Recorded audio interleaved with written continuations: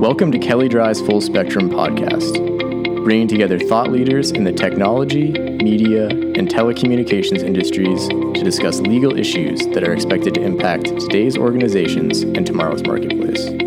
Show notes and additional episodes are available at kellydryfullspectrum.com. For more in-depth commentary, head to our blog at comlawmonitor.com. This podcast is produced by the Kelly Drye Communications Practice Group. The FCC held an open meeting on May 19th covering a number of subjects. On today's podcast, we'll hear from attorneys in Kelly Drye's communications practice talk about three of the topics. First, Hank Kelly will speak on robocalls. Tom Cohen will then discuss ACAM support. And finally, Mike Dover will discuss priority services. All right, let's get started. Hank, I'll pass the mic to you. Sure, good, thank you. Today's FCC meeting, I think, was a pretty important one when it comes to combating robocalls. They issued a fairly substantive order today that has the intention of really trying to attack and get at inbound foreign-originated calls that are robocalls.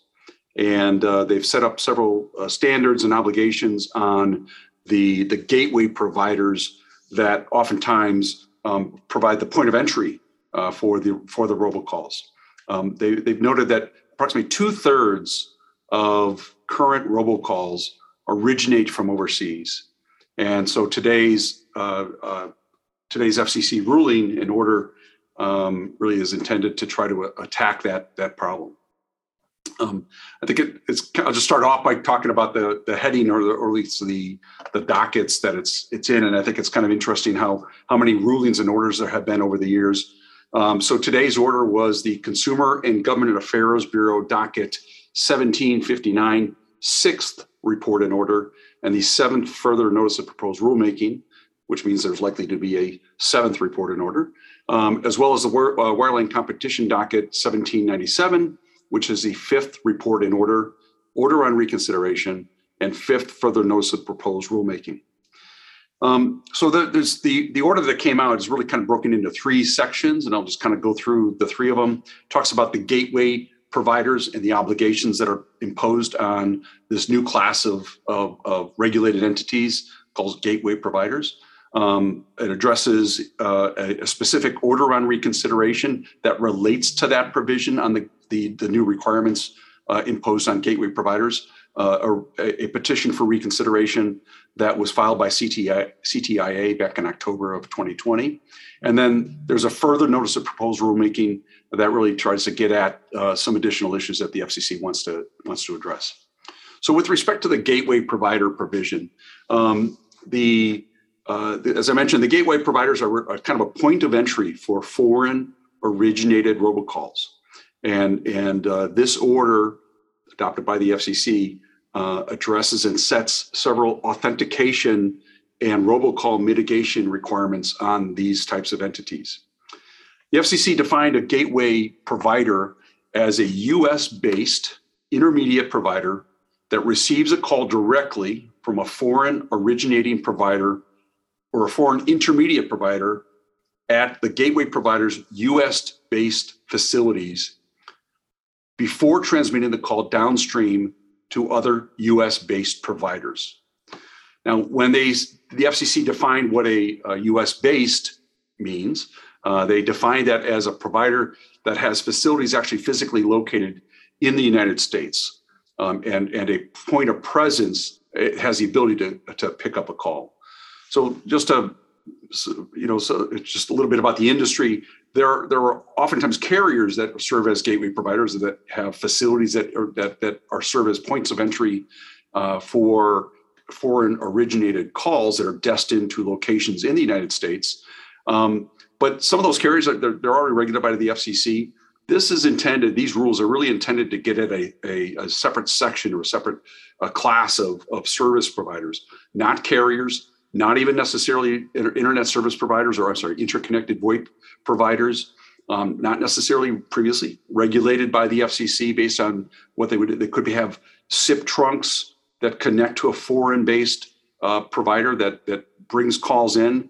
And once the calls enter the United States, oftentimes those gateway providers would then have an interconnection arrangement with another carrier, and calls would then be directed to those carriers for ultimate destinations on the PSTN.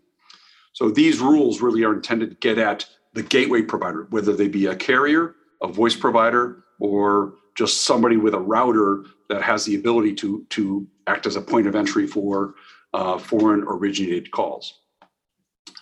So the other part of the definition of a gateway provider is that the calls have to, the gateway provider receives a call directly from a provider. And there it means not just another carrier from a foreign place, but any foreign provider upstream of the gateway provider in the call path. So it's really intended to address not just foreign-based carriers that have facilities that transmit calls to the United States, but also similar unregulated entities in a foreign country. These rules also apply to cellular roaming calls, which is an issue that I'll get to in a second, because that was an issue that was raised by CTIA. These rules become obligations and become effective within 30 days from the publication of the Federal Register.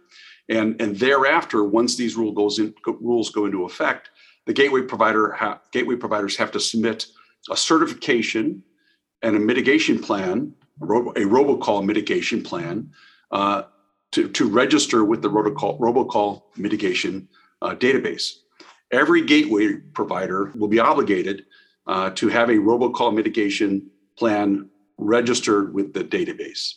They'll also have to take reasonable steps and explain what those reasonable steps are that they are taking to mitigate robocall traffic, whether they've implemented STIR/SHAKEN or not.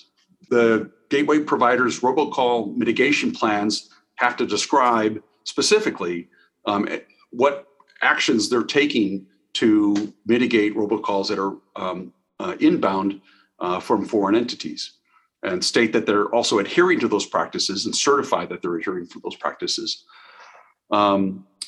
Importantly, that those gateway providers that don't submit a sufficient plan, a robocall mitigation plan, and a certification will no longer be, they'll be delisted, and they won't be allowed to be in the robocall mitigation database, and thereby they will be precluded from qualifying as a gateway provider. Notably, other carriers within the United States are precluded from and have to block calls that are inbound from a gateway provider that is not registered in the robocall mitigation database. And so here's where the FCC really sort of stops the ability of an unregulated entity of having calls come into the United States that are robocalls, putting them into the network without the FCC being able to reach the inbound provider. Intermediate providers that take inbound calls from a gateway provider have to make sure that those gateway providers are registered with the robocall mitigation database, and if they're not, then those calls have to be blocked. So the gateway providers, once they get their robocall mitigation plan within the database, they also have to take steps to begin implementing STIR/SHAKEN, and must be have the ability to authenticate caller ID using STIR/SHAKEN by January 1st of 2023.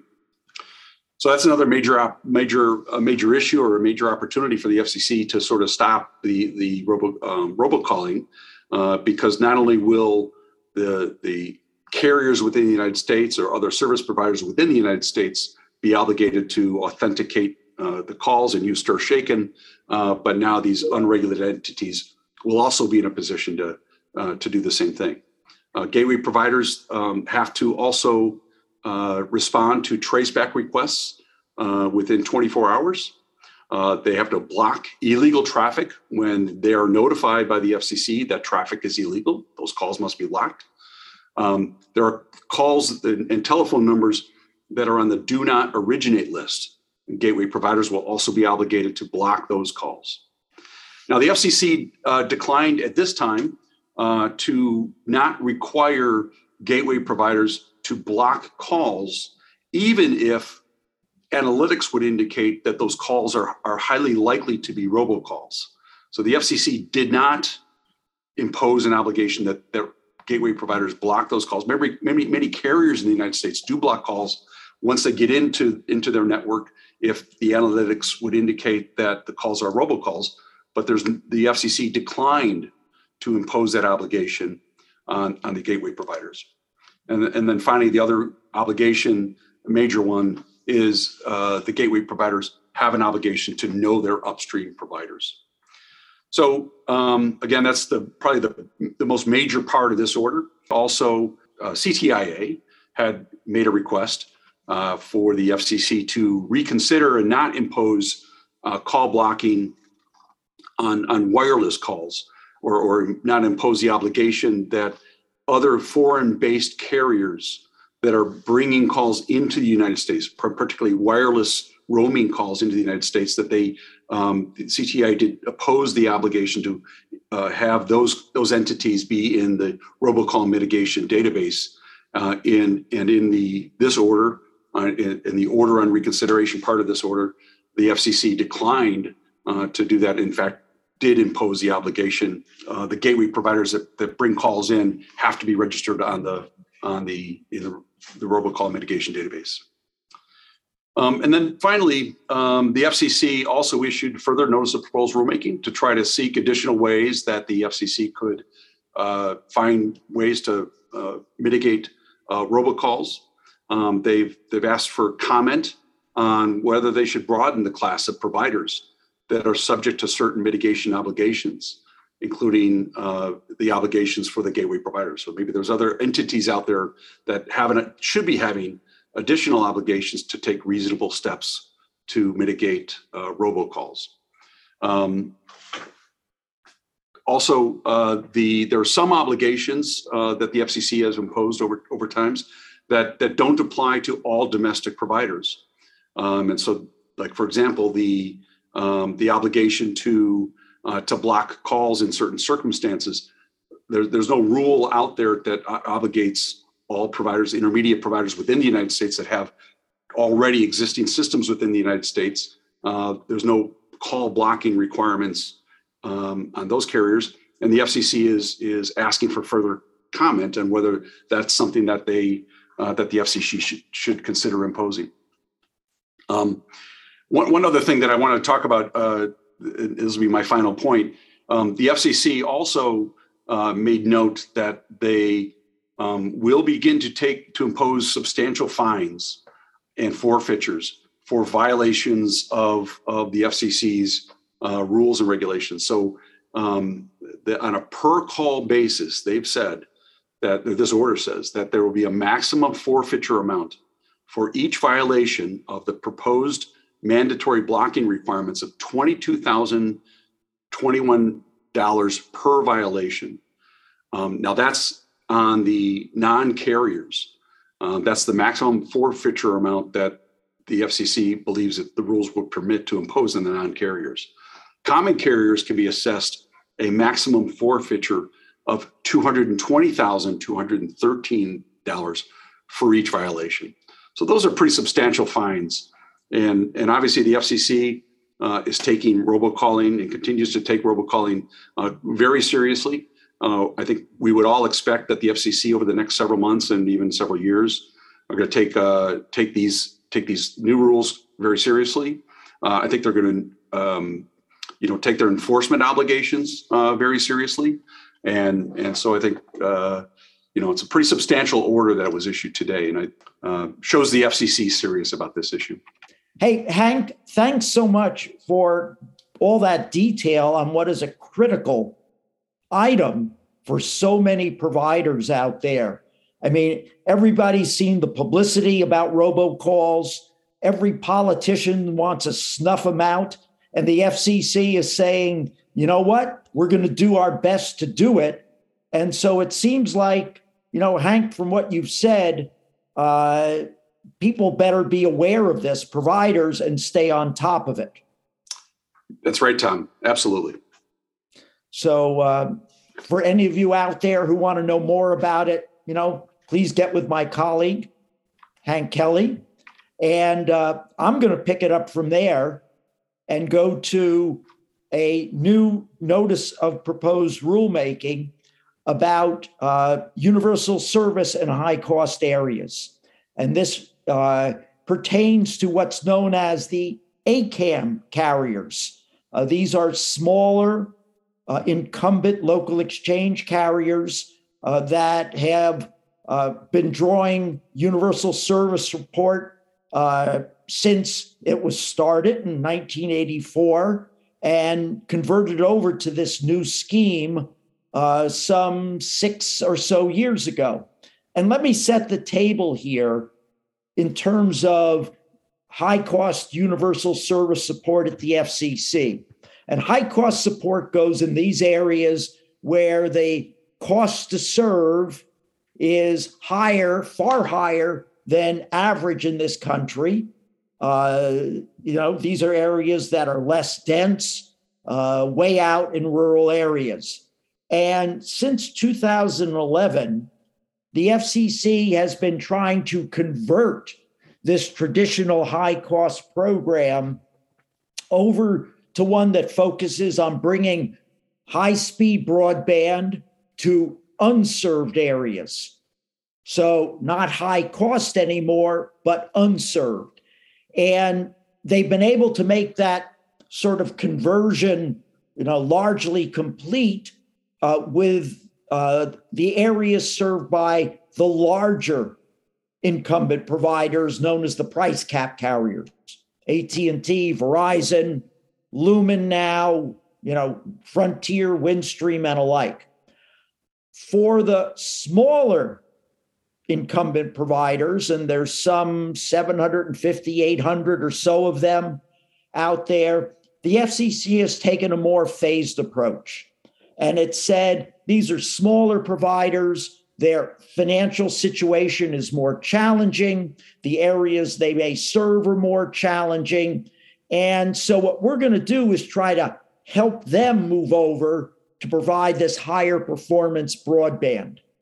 And so going back to 2016 and then 2018, they built upon what's known as the Alternative Connect America Cost Model, the ACAM, and said to these providers, if you want to choose to get your money through this model and commit to upgrading your broadband service, and it was first the 4-in-1, 10-in-1, 25 and 3 megabits per second by, downstream and 3 upstream.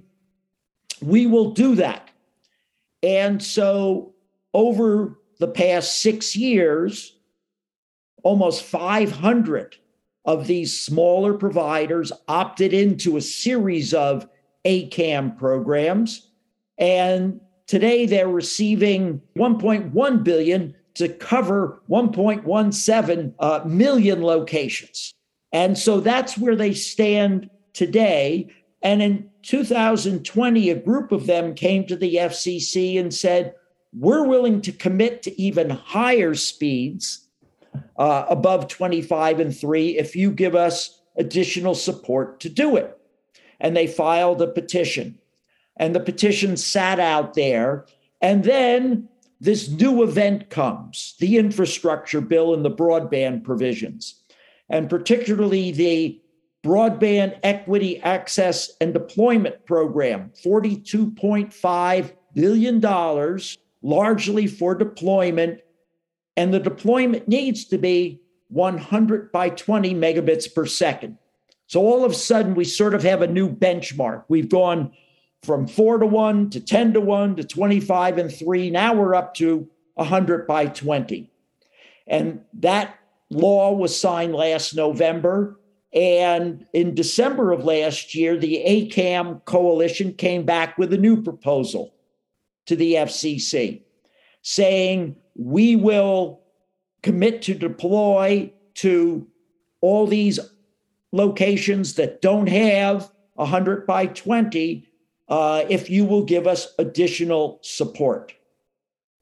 And we want it over a longer term. And so What happened today is the FCC took that proposal of the ACAM coalition and adopted it as a notice of proposed rulemaking, seeking comment on many aspects of it.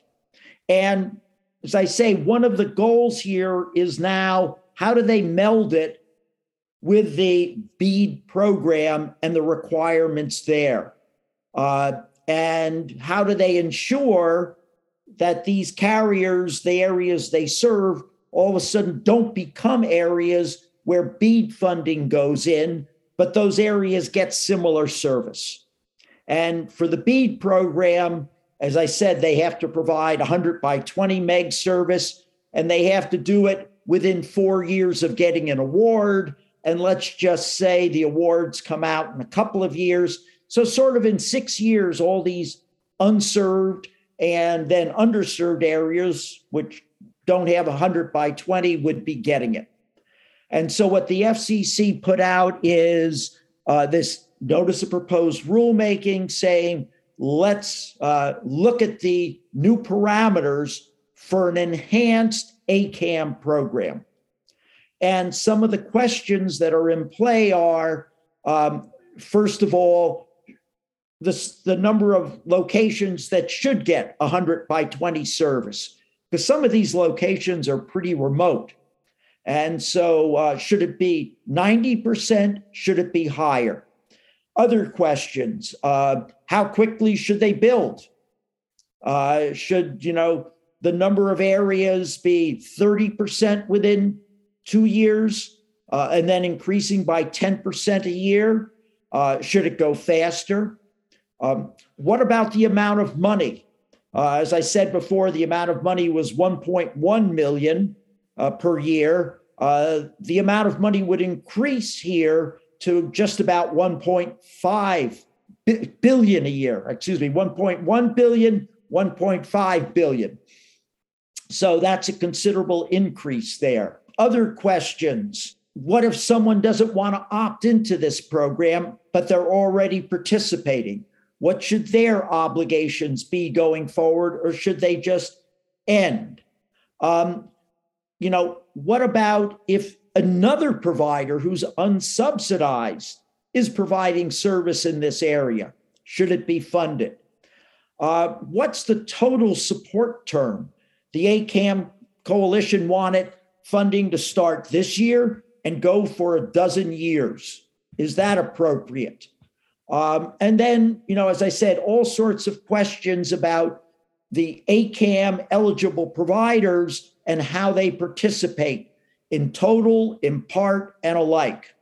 Also, in this notice of proposed rulemaking, Commissioners Carr and Starks wanted to make sure that these providers have obligations regarding cybersecurity and supply chain. And so they've asked questions about that. And in a sense, that syncs up with the BEAD program obligations as well. So as you can see, over the years, there's been sort of an evolution in terms of obligations to get high performance, reliable broadband out to unserved and underserved areas. So this new notice of proposed rulemaking will go out for comment. If you have some sense of it, maybe the FCC can get it done later in the year. I think the aim is to get commitments from the ACAM participants before BEAD money starts flowing, because if they can get those commitments, then the BEAD money doesn't have to go there and it can be used for other purposes. So can they finish by the end of the year? They'd like to try to, or if they can't, they'd like to get commitments, soon after that. So a very important proceeding. As I said, you've got some 500 smaller providers who are invested in this, who have a stake. It's a considerable amount of money flowing here as well. And so I'm sure there'll be a lot of interest here. Hank, question. Yeah, Tom, I have a question. So who are some of the players that might benefit from the funding that comes here? Obviously, it's not just going to be Verizon and AT&T. There's other carriers. And what are some of the technologies that they're using to be able to provide the broadband at those speeds? I mean, yeah, a real good point. First of all, the big price cap guys, Verizon, AT&T, this is not them. This is TDS. This is Arvig. This is, providers like that, and then going down to hundreds you've never heard of unless they are your provider locally. So they are critical providers in each local area, but they're not nationally, known brand names. What they'd like to roll out is fiber if they can. They, in a sense, future-proof them, their networks, but also sort of hold off the competition.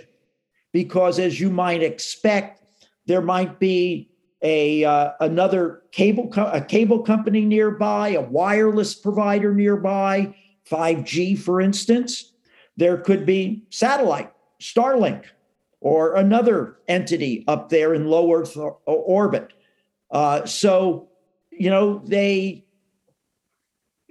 These are real small guys. And what they love to deploy is something that protects them, inoculates them in their business for the future. Great, thanks. So with that, let me turn it over to my colleague, Mike Dover, talk about the next item. Mike? Thanks, Tom. The last item on our discussion is related to the Commission's unanimous adoption of the report and order seeking to modernize priority services for national security and emergency response to streamline the rules and to include next generation technology, including IP-based voice, data, and video in the Commission's priority services rules. The report and order, as well as the commissioner's comments in today's meeting, noted that the rules haven't been updated in over 20 years, and the nation's infrastructure has evolved well beyond the circuit switch technology that the rules are currently based on. And so the adoption of today's report and order and new rules specifically gear priority services to facilitate IP-based voice services as a priority, and it streamlines the existing rules to ensure that IP-based technology fall within the priority rules. Generally, the rules cover administration and responsibilities, but specifically for telecommunications priority services, today's adopted rules eliminates certain outdated references and expands the list of services that are eligible for priority treatment, updates the rules to reflect current Commission oversight practices, and expands the scope of federal employees authorized to invoke the priority treatment. In addition, the adopted rules enhance the protection of data and clarify the timing and level of effort for provisioning and restoring service. Importantly, however, the Commission declined to amend the rules to require service providers to report provisioning and restoration times to the DHS. As to wireless priority service, today's adopted rules clarify operation of priority levels and also expands the type of services and groups of eligible users.